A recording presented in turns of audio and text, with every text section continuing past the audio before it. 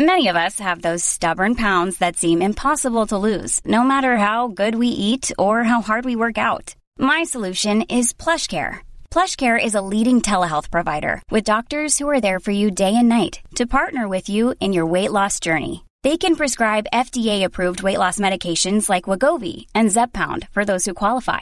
Plus, they accept most insurance plans. To get started, visit plushcare.com/weightloss. That's plushcare.com/weightloss. I'm Sandra, and I'm just the professional your small business was looking for. But you didn't hire me because you didn't use LinkedIn Jobs. LinkedIn has professionals you can't find anywhere else, including those who aren't actively looking for a new job, but might be open to the perfect role, like me.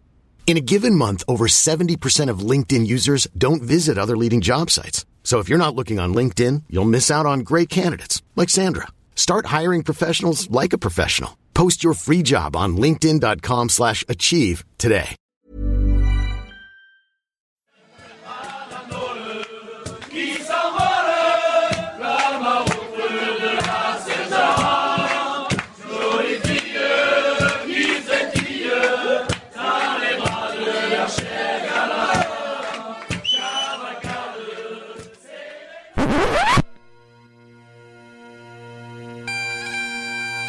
Welcome back to the French Rugby Podcast with me, Tim Groves, former France hooker Benjamin Kayser, and an absolutely beaming former Scotland international, Johnny Beattie, who actually, Johnny, turned up an hour early for the podcast today. You were that excited, weren't you?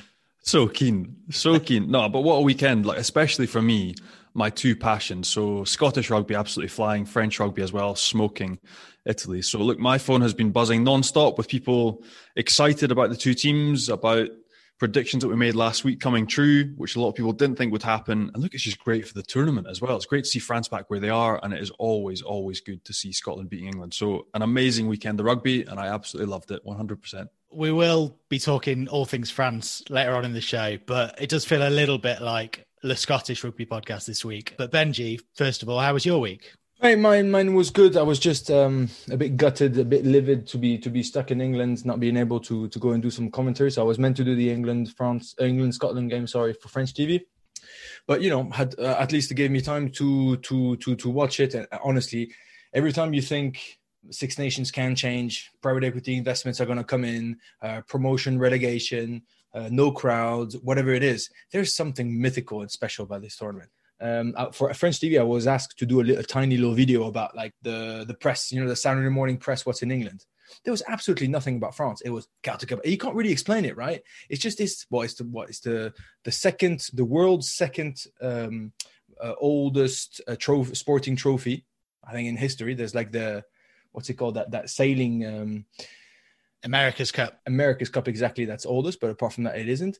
I have a feeling, and you tell me, Johnny, I have a feeling that the rivalry between England and Scotland is a little bit more than just before halftime and after let's have beers. It's a little bit more. I resisted to literally not eat you alive. There's this thing about the Scots are absolutely desperate about eating England, and that was a proper display of heart, soul, passion. So I was chuffed. Honestly, I was chuffed to see a big set of balls and a huge heart winning a game more than anything. Before we get into the game, sitting on the couch and watching, I was the exact same. So I was meant to be doing commentary as well. It got cancelled. I'm sat watching it on the couch with a beer. Did it make you miss playing, or were you happy to be watching? Because that's the first time that I've watched Scotland and been genuinely 100% delighted. Before, I've always felt that I could have been playing or could have been involved, or I still was fit enough. But that was just 100%. It was a pleasure for me to sit in front of the TV and watch that game unfold. And the manner in which it unfolded, I absolutely loved it. But for you watching games this weekend, was there any kind of still want to be there, still want to play, or were you absolutely loving just watching and absorbing the games? No, honestly, I was chuffed to see those games. I was chuffed to see France finally deliver in a consistent way. I was chuffed to see a big old game still against Wales and Ireland. Not the best game of the weekend, but still. No. But no, I was just, it's one of those things that the weeks are particularly repetitive, right? the days are pretty repetitive. I don't know what a Sunday is. Is it a time where you don't have to wake up and, and take your kids to school? What's school? I don't even know what that is anymore. So basically it's hugely repetitive, but bloody hell, this international rugby is just, it's got something special. And so whenever people think this rugby is going the wrong way and it's getting a little bit boring and this and that, then it makes me feel a lot better to see those things. So I didn't think about myself, to be honest. I more thought about the general state of rugby, because to be honest, Auto Nations Cup was a bit soulless. I didn't know what it meant. Just look at the reaction of England players when they win it. They went, "Way," and then left. But look at the reaction of the Scots when they won. There was no way. They were absolutely chuffed. And on a side note, I thought it was absolute class from Hogg to let the fellas lift the trophy. I think it sums up, the perfect sort of day. That's how sport needs to be done. And don't get me started about England, but I will in a bit. Yeah, we'll get to that. Let's get our guest on now. He can join in the conversation. He'll have plenty to add to this. And, well, Johnny's been in charge this week, hasn't he? He's brought another Scot along. Let's get him on now to chat about Scotland's win over England. It's Scotland's most capped back rower. Jason White joins us. How are you? Yeah, I'm good, thanks. Good to see you guys. We are here to talk about France and other things, all things Six Nations, but it's been a long, long wait. We were just discussing it for Scotland to beat England at Twickenham. So where were you for the big moment? Yeah, I was at home watching it with my, we just mentioned there, I'm a proud father to 4 young girls, and I managed to have everybody else in a separate room in the house, and I managed to sit down with my dog. So I had Gilly played me on a big sort of beanbag, a couple of beers, and what a great afternoon of sport it was for a Scotsman on Saturday. Absolutely idyllic. I know you're a proud Scot, obviously former captain. You know Gregor very well, the coach. What did you make of the Scottish performance? Yeah, I think whenever my experience went to Twickenham at all, and any game of rugby, you've got to match whatever's coming at you in the forward pack. And I think you can pretty much, everyone would recognise that the Scottish eights got the better of the English eights, which allowed the Scottish backs to do their stuff and come through. And my experience and to be honest, probably the hidings that I took when I was at Twickenham, and that's because we just couldn't front up in the forward pack.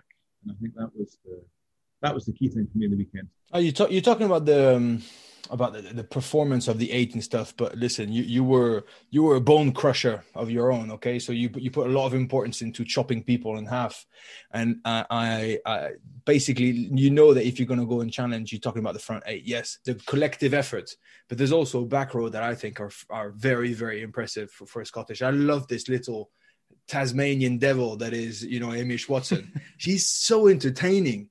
He's got this big smile on his face, and he just goes from task to task non-stop, and he just gives his absolute best and his heart in his thing. And the symbolic is that he ripped the last ball, right, and then kicked it out. And I was just for him, and I'm sure that's something that's important to you. But I was absolutely delighted to see, like you want to finish a perfect day needs to be finished with class, right? And like you mentioned, you were on your own with your dog, couple of beers. You probably, the sun was setting or something in your beautiful home or something. It must have been something amazing. But then you see Hogg basically asking the 2 young fellas to lift the trophy for him. I think that was that final little touch that I think, that's the differentiator between class. Because Auto Nations Cup, I was in Twickenham when they should have lost to France, the C team of France, who played with all their heart and passion and stuff. Eddie Jones comes out after the game. He's looking at the cameras and stuff, and he's like, "No, mate, the only reason why it took us a little bit more time to win than normally, not that we should have lost or something. The reason why it took us a little bit more time to win is because we were 2% off our performance. And I can't accept that this is a B team. We've collected a lot of data on them. They're actually better than the starters." So I'm like, what a bloody tool. This guy has got zero class about him. Whereas, which is my question to you, did you like what Hogg did, which was at the end, he didn't finish just on a flat note. He finished on an absolute high of letting those young fellas lifting. Absolutely outstanding. Probably didn't sink into me right at the time because I was fortunate that I'd lifted the cup as captain back in 06. But for him to give it to the 2 first caps, like what a great feeling of being the guy for the team to do that. And Hoggie's had, like, his journey's not been straightforward as the captain. He's had a couple of tough times himself, and captain from fullback I don't think is the natural position. So the way that he handles himself in the press, I think he's been outstanding, and it's not normal. Like the natural Scottish persona and probably psychology is really harden themselves, and I think we've seen the Hoggy coming through with Finn Russell. We've got guys who are they believe in themselves, and I think there's lots of different layers to why they're believing in themselves, but they're spreading it through, and we've got young guys who are now coming through. Cam Redpath for his first cap, and like how amazing is that for him for his first cap to beat England. It's like amazing. We've got Finn who's doing so well in France, and he is just not your typical Scotsman. He can make 1,000 mistakes and he'll still laugh about it and then try it again to make another 1,000. That's for sure. He's good enough. That's the thing. Press also said, look, Finn maybe didn't have his best game, but he's ultimately your one wonder kid. He's probably, him and Hoggy are the two guys you look to, but ultimately in that game, you mentioned Cam Redpath, Hamish Watson, Jamie Ritchie, Xander Fagerson, Matt Fagerson, who's getting his first run in a while. Like from 1 to 23, they were outstanding. So it didn't need to be that Finn had to stand up and be the one man to lead everything and charge everything and be a magician. The game plan and the execution and the desire and the coherence with that team compared to England on the other side of the field was on another level. So you didn't need these boys to be head and shoulders above the rest. There's also another guy, Johnny. I don't know what you think about. I'm sure you think he's obviously good and stuff, but I think Johnny Gray is reaching serious highs. There's obviously Ryan and Itoje. Remember last year, all they spoke about was like, who's going to start for the Lions? Is it going to be them two together? And Itoje might actually be captain of the Lions. I thought, yeah, fair enough. Obviously, the two of them are absolute machines, and they're really dynamic and very modern. The second rows who cover a lot of ground and workhorses. But I thought, bloody hell, Johnny Gray only won everything that there was to win last year. And I think his only problem is that he doesn't look like his brother. So he's not as big, but bloody hell does he shift a lot of work on the pitch. And I think the difference we've got for Johnny is he's broadened his horizons by leaving Glasgow, and he's come down to Exeter, and he's played with Johnny Hill week in, week out, and he's gone up against the top English second rows and all the foreigners who come in, and he's realised, I got them. I'm as good. I can graft for 80 minutes. I can do it all. And he's not a fancy second row who, like maybe some of the guys in World Rugby he could pick out might make a 20-metre break, or they might do some stuff. But he's the type of second row you want in your pack. He's gonna push hard in the scrum, and he's going to smash rocks all day. You mentioned Cam Redpath and obviously Dave Cherry as well, first cap, winning the Calcutta Cup. Obviously that was at Twickenham, but you know what that feels like. You won the Calcutta Cup on your debut, didn't you? I did, yes. That was, golly gosh, how long ago was that? So back in 2000, I came in for my first cap. England they were coming up to Murrayfield to try and win the Six Nations. In Scotland, we were looking to win the wooden spoon. Is that game with John Jeffries? Oh yeah, that's the one. I play with you, Jace. I'm only messing. I know how old you are. I play with you, mate. Come on. So you know what? That was like dream stuff for me. And I've got memories of that day. It was a beautiful Scottish day where the rain was horizontal, and run out the tunnel at Murrayfield, the Highland Cathedral. And what I remember was, I've never been there, but I remember like the Super Bowl, there's like ticker tape coming down off the top of the West Stand at Murrayfield, and just running out to the bagpipes and just thinking, right, this is just what everything I've done for my whole life so far at 21 at that point. And the game scooshed by, and to beat England for the very first time, and then to go out into the night in Edinburgh having beaten England that was pretty special. And did Andy Nicol give you the trophy as well, or did you take it on the night out, or what happened? I got quite lucky because it was the tradition in the Scottish team for your first cap. Everybody would buy you a drink, so they'd come up and they would have a water and they give you a vodka. They would have a ginger beer and you've got a whiskey. But everyone was they were just so happy that I managed to sidestep the initiation and just managed to have a fun night without going too far, as I think quite often can happen on your first cap. And Johnny, we mentioned your dad last week. Obviously, he was part of the last side, Scottish side, to win at Twickenham. So have you spoken to him? Is he a bit gutted that he can't call himself the last Scottish player to win at Twickenham? No, not at all. They're absolutely delighted. So that whole generation, they've all been WhatsApping each other back and forth. Just saying, they're genuinely glad that the monkey's off the back. I think everyone recognises the importance of going down against old enemy and beating England at Twickenham. Look, it hadn't been done since '83, but they're delighted. The same as every Scottish player, every Scottish fan. It's a huge step and a big marker to lay down, and a monkey off the back. So no, they're all delighted, absolutely delighted for the team. Couldn't stop talking about Hoggy and the gesture at the end, a marker of the man and how far he's come as a leader as well. They're over the moon, as is everybody, I think, within Scottish rugby. Before we move on from Scotland, because we should talk about other things as well, Johnny. Some other stuff has happened this weekend apart from Scotland beating England. Jason, you were captain, weren't you, when Johnny made his international debut? The big one, I think it was. Romania, was it, Johnny? Big match in Romania. So what are your memories of a young, fresh-faced Johnny Beattie? A lot of excitement about Johnny coming, because Johnny he probably had the skill set of a back, and he was able to play in the forwards. And unfortunately, I got injured in the game against Romania, so I ended up in a dodgy scrum, I think, and the scrum wheeled round, and I ended up overcompensating to defend against the scrum half, thinking he was going to be faster than he was, and he wasn't. He stepped back inside, and I caught my knee and ended up popping my ACL. But yeah, and you scored a try in that game as well, Johnny, didn't you? And yep, in front of 11,500 spectators at Murrayfield. Yeah. Weirdly, Jace, one of the things that stands out most was actually that injury. It's the first time I'd ever seen somebody do an ACL. And it's one of those things that you never, ever see. And I'd looked up to you for so long. I remember I used to come watch Glasgow on a Friday night as a 14, 15, 16-year-old. And I remember seeing you walking down Byres Road in Glasgow in a sort of Glasgow Warriors tracksuit, and you seeing this man mountain. Like, for me, it was like the mountain from Game of Thrones, walking down Byres Road. That's what it was like seeing Jace at that time. And then I can remember from the day before the game, you slipped a little handwritten note underneath my door, just, wishing me all the best, start of a career. And like, I was on cloud 9. I think I was 20 at the time, didn't know what was happening, but playing with essentially all of my heroes, people that I'd watched playing rugby for Scotland for years. And that, for me, was one of the biggest things that stood out with that game, was watching your injury, which is really, really strange. But it sort of almost brought the sport, or the stupidness of the sport, that something like that could happen to somebody so strong without being touched, purely from changing direction. It's the weirdest thing that it stuck with me. But seeing you and then trying to defend with you, and then seeing you drop, and just seeing one of the strongest people I'd ever seen in my life have a knee click like that, I'll never ever forget it. And yeah, I 100% remember the initiation after game. You hadn't forgotten about me. I don't think I've been as drunk since. After that game, I certainly got a drink with every single member of the squad. But looking at an amazing memory, and wonderful to do such a good group of people. Man, I think you're a little bit starstruck, Johnny. But to be honest, I've seen Jace do some pull-ups with 70 kgs of chains on him, but he couldn't squat for his life.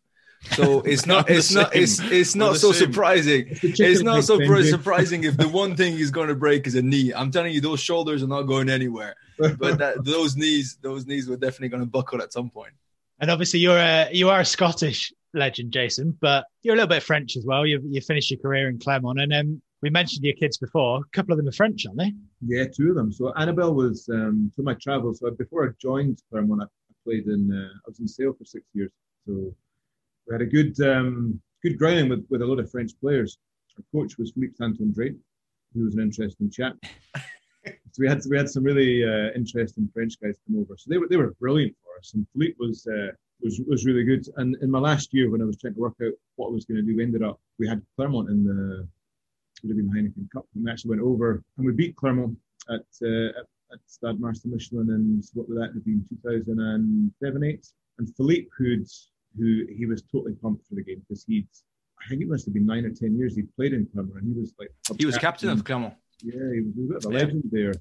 But I don't know if his relationship was soured, or he had a massive chip on his shoulder when he went over with Sale. He was so desperate to win. And did Philippe coach you with France then? Yeah. Yeah. So Philippe was brilliant. Like, he was brilliant. So we'd have, like, he couldn't remember people's names. So we had we had the 2 Lobes. So we had Nacho, the second row, Ignacio. Yeah, Fernandez Lobe, but the older brother. Yeah, the older brother, and we had Plan. Yeah. He would call Plan brother of Nacho. So he didn't even know his name. Like, the guy's, like, Juan was just a legend. He couldn't get his right name. And then the fitness guy, we had a guy called Mick Johnston, who was our head fitness S&C coach. We had a guy called Scott, and he would call him brother of Mick. So this guy had worked with us for 5 years. He didn't know his name. Do you remember? Tell me if you did that with you guys, Jace. But in the French team, so in England, obviously, if you put 2 fingers to somebody, it's pretty harsh, right? Or in France, if you put the middle finger, it's the equivalent.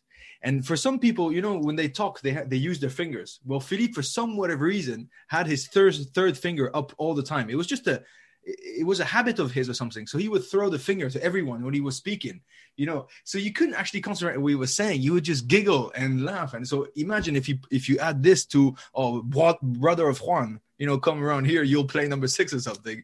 It's hard to concentrate, right? Philippe, back in the day, before video analysis really came into it, we had a big, in Carrington where we trained at Sale, we had a big TV up on the screen, but it was just done on video recorder with a really big old school remote control, and he'd be smashing the controller against the TV. What is this? Brother of Nacho. And so I had a bit of an idea before I came out to Clermont about what it was going to be like through playing with the Frenchies. And I think at the same time, so Lionel came back to Clermont with me, and he'd played in Clermont before, I think. Yeah, he started there from the academy almost. Yeah, so he came through. Yeah, out of the kids, so Annabelle was born in Stockport, and then Betty was born in up the hill. What's the name of that hotel up the hill?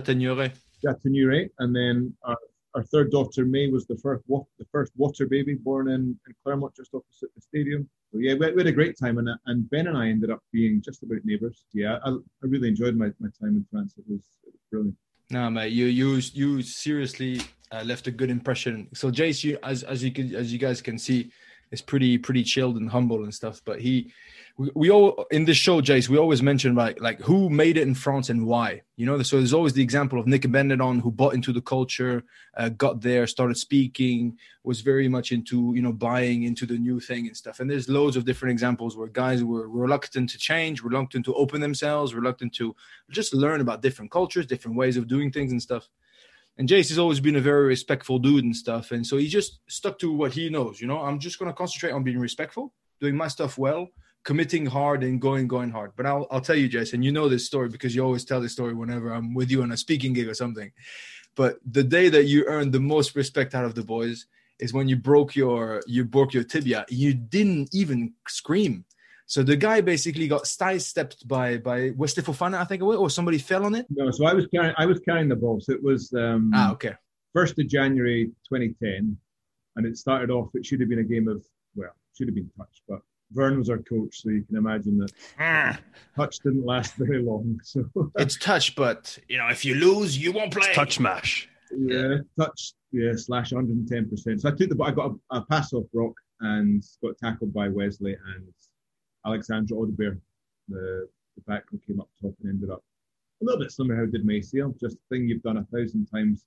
Ended up getting swiveled round, and my studs must have stuck, and unfortunately I had a spiral fracture in my tib, and I broke the fib as well. And I just remember going down on all fours, and a couple of guys came up and I was like, oh no, it's knackered. And Vern comes up and he's like, go on, Jace, get up, come on. I was like, no, Vern, I'm pretty sure I've broken my leg, Vern. Get up, right? And he's told this story back. He looked down at my sock and he could see the two bones where the bone of my tibia, which was a bit displaced, was like pushing through my sock. And he's like, yeah, mate, you've broken your leg, but just get off to the side and we can finish training. So, no, mate, hang on. You got to add the sound to the story because basically he broke his freaking tibia. So like you said, it's pushing on the sock and the guy just went, pas touché, c'est cassé. I would have been rolling over, screaming. I mean, they could hear me from, all the way to London or something. He didn't even scream. And all the boys like, bloody hell, he's a tough nut, this one. Because he just, basically broke his bones in a spiral way and didn't even make a noise. I remember my first lunch when I went over Benji, which was that thing about, right, I'm going to integrate, I'm going to do my best here. I'm out for lunch, and there was, right with the forwards, so there was probably Mario Ledesma, Martin Scales, Thibaut, Lionel, and I was like, yeah, I'll come along for lunch. And the boy spoke so quick, I didn't understand or say one word for the hour that we had lunch. And I was just like, I'm going to have to concentrate. And slowly you learn 1 or 2, 3, 4 words in the sentence, and you can then put it together. And then I think being respectful, I think was a big thing. I guess the way I was brought up, and the bits that Benji, you'll know, and Johnny is part of your lives is just like shaking hands every morning.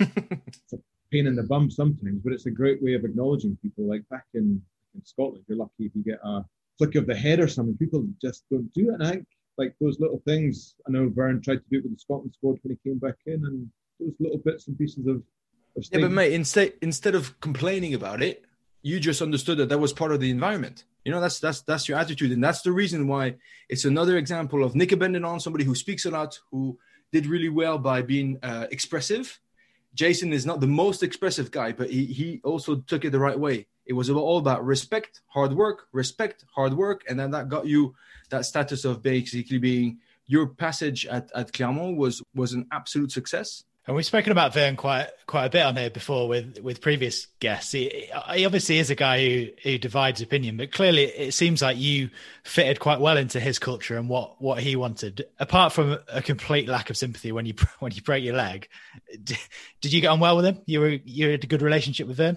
He was a man of few words, Vern, and he would he tried to. I remember once he tried to probably prod me like psychologically about saying my turnovers weren't quite as good as other backdoors.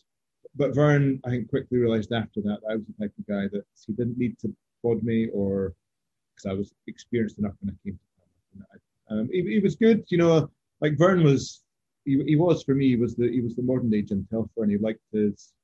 Like I've got some great memories of. It was probably one of the international breaks. I don't know if you were there, Benji, but going for like a massive hike in the snow with snow boots on, walking for like 4 hours up to this like auberge in the middle of what felt like the middle of nowhere. I'd eaten this massive Côte de Boeuf, supping on a couple of bottles of red wine, and then coming back down onto the bus and stuff. And it doesn't fit for everybody, but I really enjoyed my time under Vern, and he liked the camps. I remember in the very last season where I was coming back from when I'd broken my leg and my hamstring was a little bit dodgy. I went away in this pre-season camp, and this was really me. I had to prove myself that I was going to be okay. Really hot in the summer, this French pre-season. We canoed down the thing. We did a load of climbing. We had some lunch. Then the afternoon's activity was, I think it was a 30k running bike. Return to base camp, and you were putting threes, and you're crossing your fingers. But you've got. I was with you. Mate. That's what I was going to say. You cross your fingers. You got somebody really fit.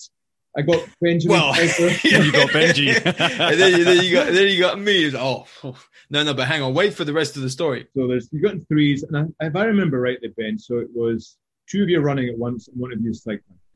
And you started off at the bottom of this hill. Oh, my word. That's such a funny story. I'm glad that you're bringing it up. Nice. Two bikes, three guys. So one runs, two's on the bike, and then just swap whenever you want. But all three of you needs to finish the 30K. So we go up the top of this hill, and our third person, Noah Nakatasi, after 400 meters, falls off his bike into the ditch, then comes up. And we try and get him running, and he then turns out he didn't learn how to ride a bike back in Fiji. No, but mate, hang on. He didn't. So Jace wants to lead by example. Like, yeah, I'm going to start running. And it's up a hill like this, it's a long one. And I'm there cycling next to him.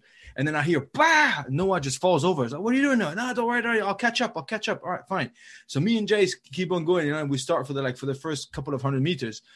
And then we're like, where's Noah? Because obviously if I swap with him and me and Jace are swapping, and then we can't do anything. And then there's the guy who comes out. So, by the way, Noah Nakatasi. Like, yeah, that's our teammate. Yeah, he doesn't know how to ride a bike. He fell in the ditch over there and he quit. He quit after 200 meters. So all right, fine. So we've got another 25 or 27K to do just between me and Jace with one bike. And then we keep on going. And then I don't know if you remember, Jace, but you and I got split up because you went to save somebody. You went to save Swanpool or whoever it was. Ryan Swanpool. Yeah, Ryan Swanpool, a Sharks number 10-12 who came as medical joker to Clermont. And he had like a cramp or something. And he was on his back, started cramping and fell in the ditch also. But he could have really hurt himself, to be honest, because it was quite steep. And Jace was with the bike and stops. I'm going to help him, whatever. I never found Jace again. I had 15K to do on my own. I'm telling you, that was a long, I can't say go as a run because I would be lying. It was a long power walk. You were following signs on they put arrows on the ground and I ended up missing one. And I think I was the last person into camp. And there's Vern waiting as I came in. Oh, where have you been, old man? I was like, oh, good to see you, BC. We should have a show just on Fijians because 5 or 6 years later, I did the same exercise with Clermont and Pisi Liato chucked his trainers off. So I can't run with trainers. They hurt my feet. So he wanted to do 30 Ks of running and cycling barefooted. I thought, mate, that's not going to work. He ended up splitting his feet open. Like to the point he needed stitches on his feet, and obviously he didn't fit in the run bike. I think he's like, I'd rather have stitches on my feet than have to do 30 Ks of cycling running. So he found the easy escape. And speaking of coaches, obviously bringing it back to the current Six Nations, you'll have played against Fabien Galthié. So have you got any kind of memories of playing against him, and what do you make of the job he's doing at the moment with France? I remember, I think Fabien was number 9 when we played France in the quarter-final of the World Cup in Australia in 2003, where we lost pretty heavily. I think that was probably 40 points to 10. Yeah, he was good. You know, he was clearly a good tactician. He's doing a great job with France. And, you know, I listened to you guys' podcasts and all the sort of analysis you've done of him. He doesn't sound like a fantastic manager of a club team, but I tell you what, he's got a good group of coaches, and he's got a really good crop of players in that French team at the moment. And they're the form team at the minute, and building towards the World Cup. If they can keep everybody fit, they're going to cause problems. I don't want to jump the gun, Jace, but obviously last time Scotland won a tournament of this nature was 1999, and the deciding game was in Paris. This year, Scotland have got France in Paris, I think in the third round. How do you see that going? I think momentum is absolutely key in the Six Nations. I think for so many years, Scotland have always lost the first game, and it's always been a little bit chase up. That second game then becomes really pressurised. If it goes in the scenario that we beat Wales this Saturday, which if we perform well enough, we're definitely good enough, then by all means, we're good enough to take on France. I mean, everybody was saying that round 4 was going to be England-France, the decider. So now clearly the big upset of Scotland has changed this. To be honest, it's easy to say this because you go weekend after weekend, okay. But obviously this weekend, just like you said, is a big decider. I think Scotland has to beat Wales, considering the only reason that Wales beat Ireland, without being disrespectful at all, because you could see Ireland coming back and stuff, and that they were just out conditioned basically towards the end of the game because they were 14 men down for 16 minutes. It was just too long. And I really do think it's just like you said, if everybody's fit with Scotland, that's my only issue with Scotland. You drop Hamish Watson, you can't replace him. You drop Johnny Gray, you can't replace him. Well, obviously Hogg, you can't replace him. Finn Russell, don't even get me started. So that's my only issue with Scotland. What scares me, they need to have everything going together. That's what you're saying, Jace. You need momentum. So you need to win Wales, but without not so much using too much sort of battery because you have a week to recover. But please do not injure or suspend anyone, because otherwise you'll be in big trouble. But definitely round 3, that France-Scotland game is going to be worth. And we've benefited from Lackey Prouds, and I think we broke that voodoo down in Wales. Whether it's psychological, well, it is psychological to go down to Twickenham and not have 80,000 people there, where 78,000 are going against you. There's a little bit less pressure there, and I think whether that is as relevant in Paris, but it's now given the Scotland team the confidence just to kick on, and they will now believe that we can go to Paris. And the fact that we've got Finn in France doing so well, we've got the boys playing in different leagues with confidence that if we get parity in the forwards, if we can get some dominance in the forwards, then it's game on. So if you have to put your mortgage on it then, Jason, who's winning this tournament? Is it Scotland? Is it France? Or is it someone else? Yeah, Scotland's, we're in it now. I think we're definitely in the hunt, but it's game by game. And you know what? I'm the eternal optimistic Scotsman.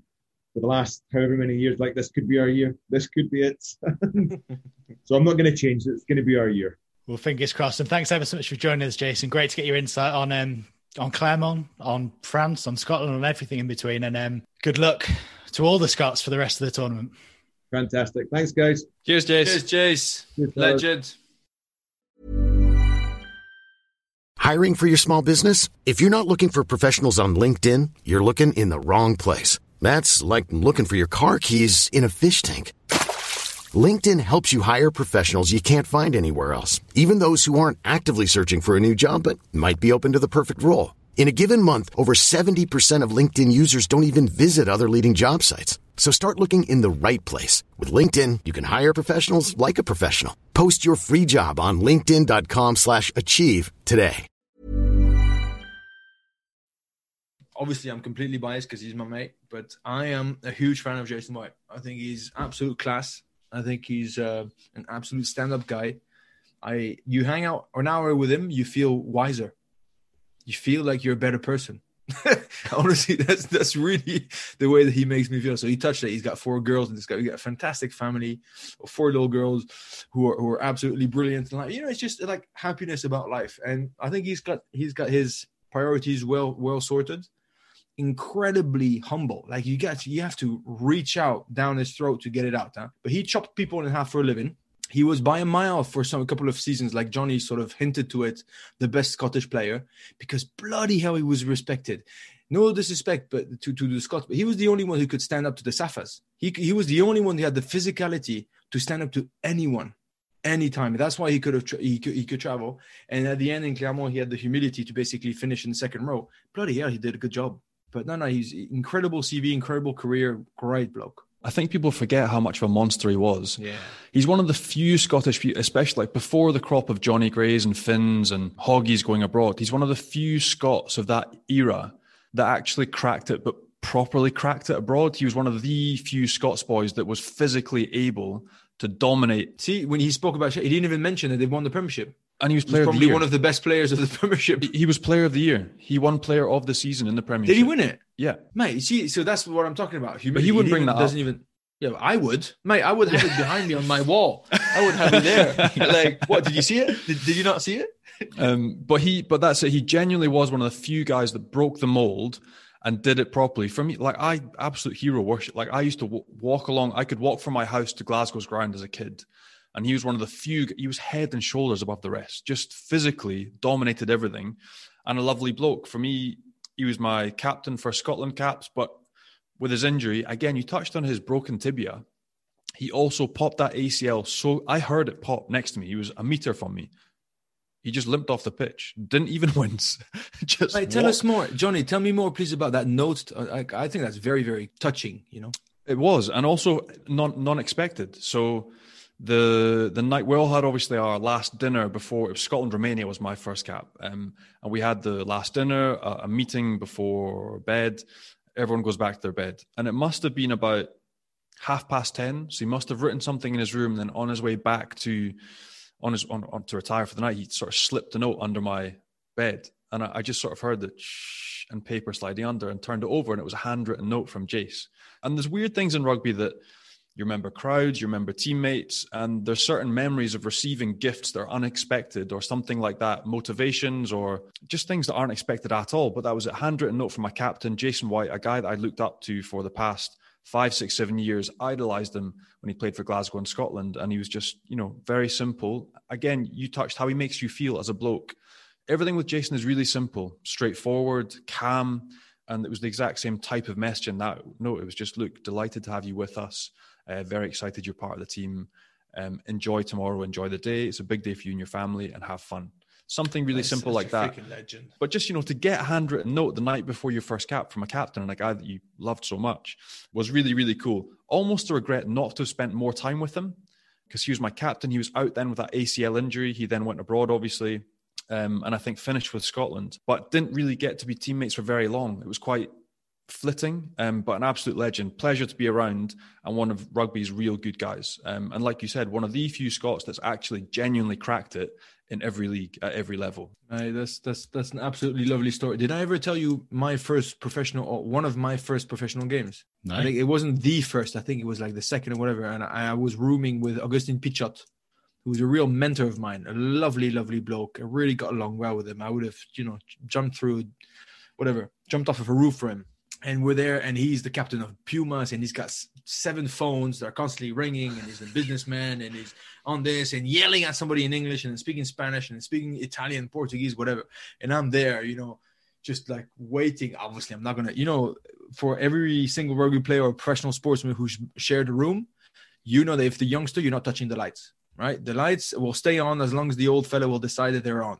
So I'm there, and I'm ready to sleep. Well, obviously, I was shitting myself before that game, but I was sort of hanging like this. And at one point, he just turns around. Bunk beds are sort of next to each other, and the light is in the middle. He turns around, and I'm there already tucked up, whatever, waiting. He's like, Benji. I said, yeah. Are you scared? I was like, yeah, thanks for asking, Gus, because, yeah, a little bit. Well, good, because you're shit. And he switched the lights off. And I'm there in my bed. I think he could hear my teeth basically whacking against each other. And actually, to be honest, the next day he woke up, he was pissing himself. Oh, mate. He went to breakfast before me or after me, I can't remember. Then he gave me a big hug. He was only joking. But to be honest, once I've laughed it out, all my anxiety before the game sort of left me. You know what I mean?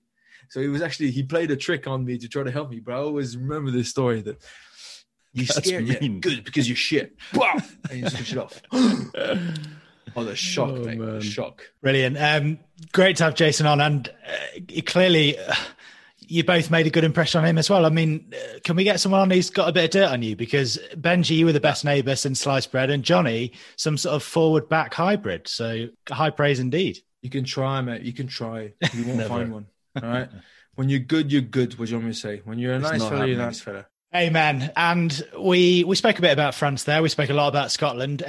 But we should talk in more detail about France's win at the weekend. It was a bit of a hammering, but Italy, fewest caps of any team in the tournament since 1992. And it did look like men against boys, didn't it? Yeah. And I think also we had the conversation, should there be relegation? Should there not be? Like, I think, Benji, you keep saying, look, there's going to be a change in the landscape. Something's going to give. Interestingly, Sam Warburton's comments, I'm not sure if you saw those past couple of days. I mean, he's right. Like, I know Italy at the start of a rebuild, but, when Italy had Parise, Massi, Castrogi, like when they offered a decent squad, right now they're not offering anything at all. And they're really, really battling. It looked like it could have been top 14 against Nacional or Federal 3. That was, the gulf was absolutely enormous. And yes, France were wonderful, but Italy really, really, I mean, something is going to have to change eventually. And if it is that glass ceiling is removed, it might be positive. So obviously, a bit like we were saying about Scotland, they can't really afford to have a few dropouts. So it's even worse for Italy. So Italy, clearly with or without Minozzi, Jake Pellegrini, not the same team.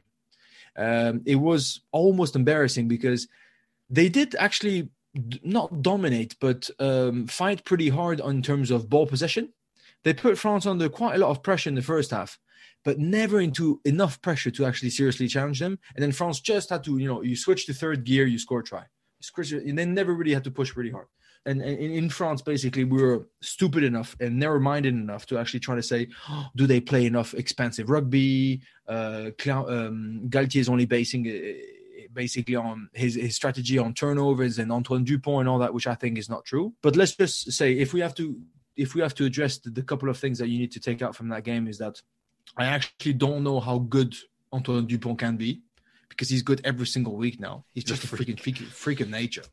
And he's doing my head in, because I am almost turning into a paparazzi. I want him to drop at some point, because he is extra human at the moment. And he didn't even have a particularly good game, but it just looks too easy. He is the best support line runner in the world. You have a look at every single break there is. I don't think I've ever seen a 9 always been there. He's like, do you remember this back row from the All Blacks? You know him, Johnny Beattie, Josh Kronfeld. Yeah, of remember course. him and he was a legend. He played in Leicester for a couple of seasons, and the boys were saying, just look, what he does really well is that he steals the ball off the ground and he hits support line. And apparently he told all the Leicester Tigers boys, he's like, well, when you got John Alomo, you just trail him. So my number one is Antoine Dupont. How bloody hell good can he be? And how consistent is he?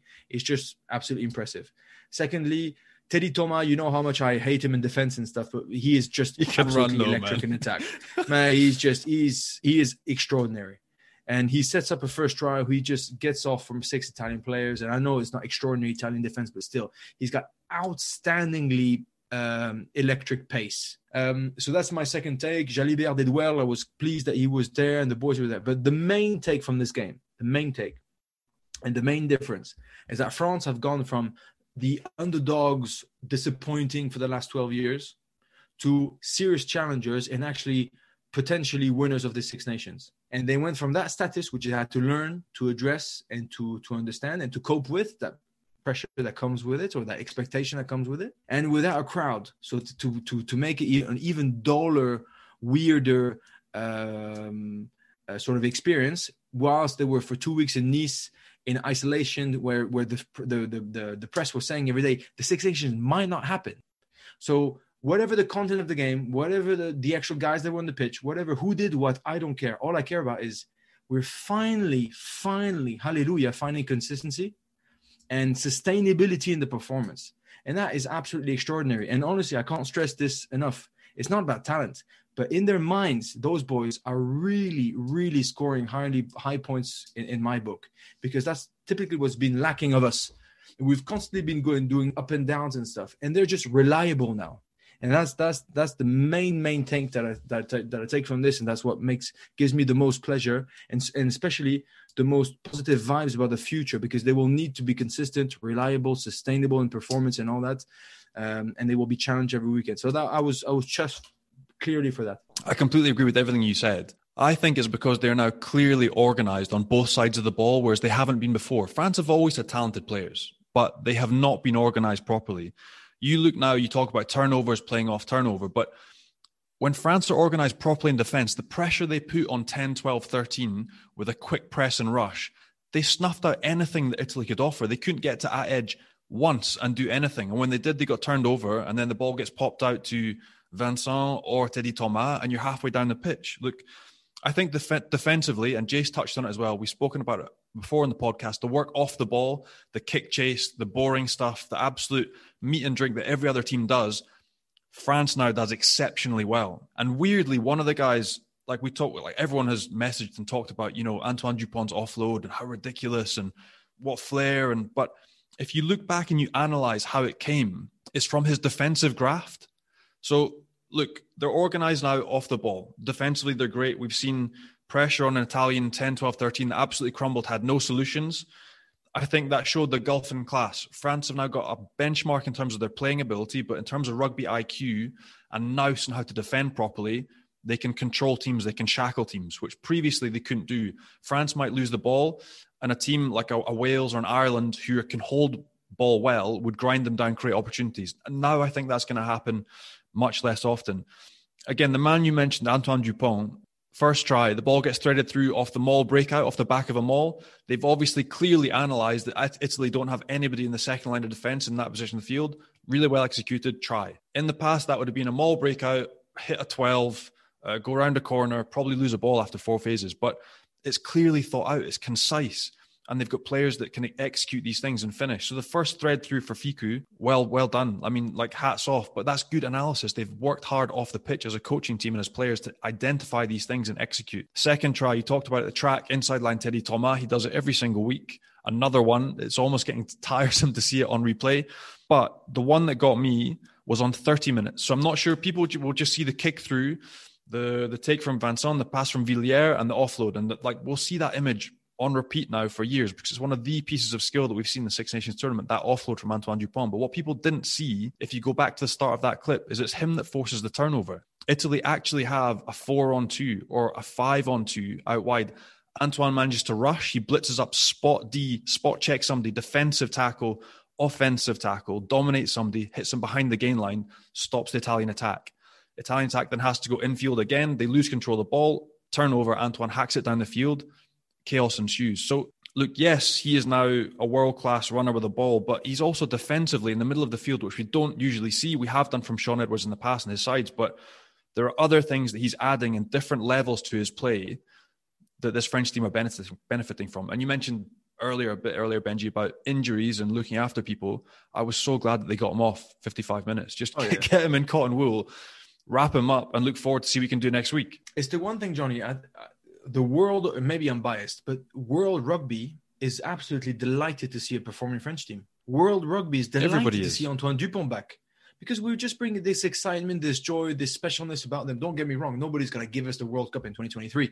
Everybody's going to try to shoot us down. But to be honest, there's this emotional attachment to French, because we do things differently, because we perform a different type of rugby, because we come up across an Antoine Dupont who's a bit, may he rest in peace, Christophe Dominici, the tiny little guy, who will just run over mountains and make you think that nothing's impossible and all that.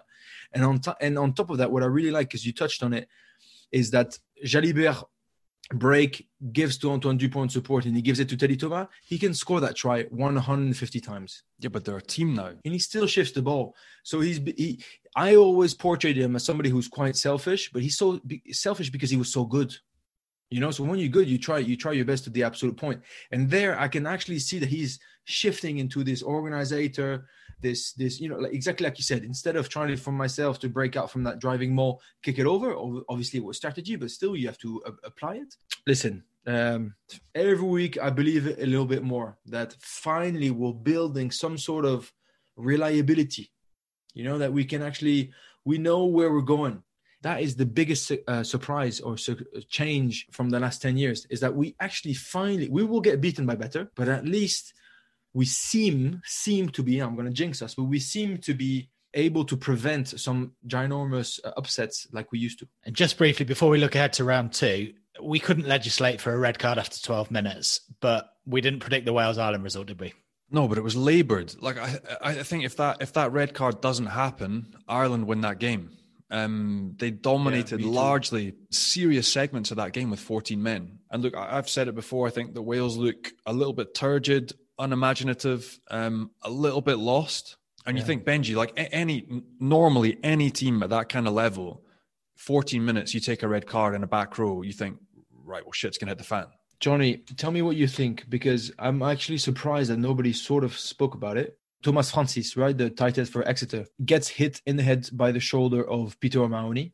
If he press pause, I don't think there's much that you can say about it. It's an unfortunate, accidental, but it's the new red cards that rugby needs to see happening. But 2 or 3 minutes before, there's the same clear out from either Byrne, the second row, or Van der Vlier, the number 7, I can't remember, on the same player, on Thomas Francis. And it's true that, and you hear Wayne Barnes say, it's accidental, it's a simple clear out. He can't play, he can't do anything about it. So I wonder if that didn't impact Wayne Barnes' decision. So I missed the first one, but then the second one clearly was brought in by the TMO. But I heard it live in commentary as well. It's just a clear out play on. I was thinking, are you joking? Like seeing it live, I was like, he's gone 100% straight away. But then thankfully we have a TMO now that is in place to stop the game and make that decision. But no, I completely missed the first one. I didn't even see it. Well, let's get your predictions in for round 2 this weekend now. And we've joined forces with the Guinness Pint Predictor on Match Pint, haven't we? So anyone listening can join in and compete against you guys. It's really simple. You just download the Match Pint app, predict the scores, beat your mates, beat Johnny, beat Benji, and win a whole host of great rugby prizes. And to compete against Johnny and Benji, all you need to do is enter our league with the league code LARUGBY, LARUGBY. Johnny is beating you, Benji, at the moment. He picked Scotland to win. Of course he did. He did. I was too much of a pussy, basically, to put England by 1 point or 2 points. I think I did that. I really saw the Scots causing a lot of upset, but I just didn't see them taking it over the line. And fair play, Johnny. I think I would have, if there wasn't, well, obviously you can't go back, but if it wasn't for that red card, Ireland would have snuck it, definitely 100% in Wales. So disappointed not to get a clean sweep, but obviously delighted that Scotland started off with a win at Twickenham. So this week then, England-Italy. Scoreline? I reckon not even 50-10, but I reckon 60-10 to England. 60? Whoa. 60-10. No, I reckon they're gonna. I reckon it's gonna be a big game. Scotland-Wales, I will say a small win for Scotland. They will be challenged by Wales, who can. I mean, they still have some incredible players. They have George North, they have Tipuric, they have Alwyn Jones, they have, some fantastic players. But without the red card from Ireland, I don't think they would have contained the comeback from Ireland. So I see Scotland as favourites, and I see them winning that game 25-12. And for the last game, Ireland-France.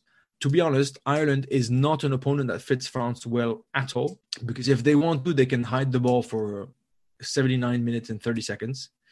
They can play very tactical, a lot of strategy, a lot of kicking game. We want ball in play. We want counter-attacks. We want loose balls. We want loose possession, basically, for France to be able to fully showcase their talent. But I see France winning in Ireland by 25-12. Right, Benji. So I reckon Wales right now for me are the exact opposite of France in that we've talked how France have got the coaching staff now and they're packed full of quality with their players. I think that Wales still have players that are quality. Look, British Lions, people have worked with Gatland in the past. You've got North, Tipuric, Alan Wynne-Jones. Wynne-Jones, again, was exceptional at the weekend. But I just think as a team and how they function, they're not what they were. Even stuff like their nuts and bolts, like their line-out was absolutely shocking, like taken to pieces against Ireland. don't see them having the platform, and I don't see them being as dangerous as they once were with ball in hand. Like Scotland coming off that win at Twickenham, will be confident, will be pumped up. And I don't want to say it, but I actually do see it for the first time in a long time being relatively comfortable for Scotland. I'm not sure if that's the final kiss of death. But I'm going to go Scotland 25, Wales 16. England, Italy, look, I completely agree. Redemption. Italy, I worry for them. That being said, there's still boys to come back in. I see that Mako Vunipola has been drafted back in. Sinclair's been drafted back in, but these guys haven't had much. Like I know Mako's had pretty much no game time, so he will not be up to speed either. So I don't see it being 60 points. I could see it being something like 45 because they're still not going to be firing. And I'm not sure if they're going to tweak what they're doing with their game. But even when they beat Italy away last year, with the strategy that they employ, it's never going to be that high scoring. But look, there's just such a margin of difference in quality. I'm going to go 45-12 for England. And that last game, I actually disagree with you. I don't see Ireland the same way. I don't think they are the proposition that they were under Joe Schmidt. I don't think they control ball. I don't think they're as much as potent as they were. I think they've got some incredible guys. Like I thought Tadhg Beirne was phenomenal in the second row. He's an absolute menace, but I genuinely believe that France have got enough, especially with there not being a crowd over there, to do a job. I think that France are going to take this one 13 points to 24. So you do agree with me then, huh? Because I said that France similar scoreline. Yeah, I said 25-12, didn't I? Yeah. Oh yeah, I've just stolen your scoreline. Yeah, we agree 100%. And just a very quick line on the top 14 before we go. Not too many surprises in terms of results, but did anything catch your eye? I'm assuming Clermont caught your eye, Benji, but Montpellier finally winning a game after 9 straight defeats. Hang on. Before you speak about Montpellier, just listen. Chuffed to see Clermont performing really well. A tough game, a lot of intensity, and Clermont beat Lyon in a comfortably. And just as a little side note, it was the last game of Sitaliki Timani. So the massive lock, Tongan origin, 25 caps for the Wallabies or something, who went to Montpellier, I think played with Johnny. Yep. And then signed in France and signed in Clermont and played a couple of seasons. I was lucky enough to play with him. An absolute unit of a fella, but the kindest, gentlest giant I've ever met. Really hardworking, really kind. Doesn't drink, doesn't go out, that type of guy, but who will never make you feel awkward about it. Just kind and constantly taking care of others. Really good family. And for personal reasons, to take care of his family, he has to go back home. And so the club announced that they released him and they signed Thomas Lavanini from Leicester Tigers. So it's not too bad in terms of replacement. But an absolute legend, Big Licky, like everybody called him, who just gave his body and his soul for this club. And I just wanted to give him a big shout out because he was a legend. He was always the type of guy. He would never pour you out to him, but a couple of times he would just grab me and be like, "I'm with you." And when a guy as big as him says that to you, and he means it, because he would never say anything particularly, you're like, bloody hell, I can. There's nothing's impossible for me. So a huge farewell, and the boys were chuffed. They were gutted that the fans were not there, to wish him well. He was there in 2017. He came back from an 8 or 9 week knee injury in about 3.5 weeks to play a top 14 final. Didn't say anything, kept on going, but knocked himself out after 30 minutes. But he's always committed to the team and stuff, and just an absolutely fantastic big fella who did well, and we wish him all the absolute very best. Absolutely, they're with you too. And he was, like you said, an absolute gentle giant. Big family guy as well, had his kids over here as well. Lovely bloke. Good memories from Montpellier. But what I loved from the Clermont boys, and it's not something that you see often in rugby now, but the fact that he went off the pitch in his last game on everyone's shoulders.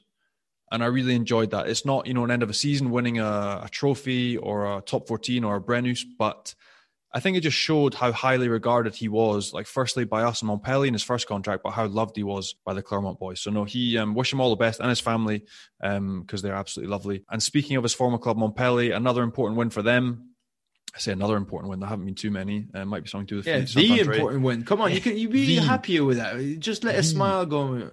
Well, the thing is as well, mate, it was with a bonus point. Like, to the performances they've had, to then get that win with the bonus point, you saw the relief on Benoit Payog's face at the end, like looking up at the sky, just desperate. So happy, relief. Still not that much light between them and Bayonne. So that's Montpellier played 16 games, they're up to 27 points. Bayonne second bottom in that red zone on 14 games and 22 points, but a huge win for Montpellier because it's been a few weeks now they've been seriously in the dark. Thanks, guys, and we will await round 2 of the Six Nations with interest this weekend. Thanks, Johnny. Thanks, Benji. And thanks to all of you guys for listening as well. Make sure you hit subscribe, leave us a nice review, and we will be back with another episode next week. Au revoir, guys. Cheers, guys. Au revoir. Father.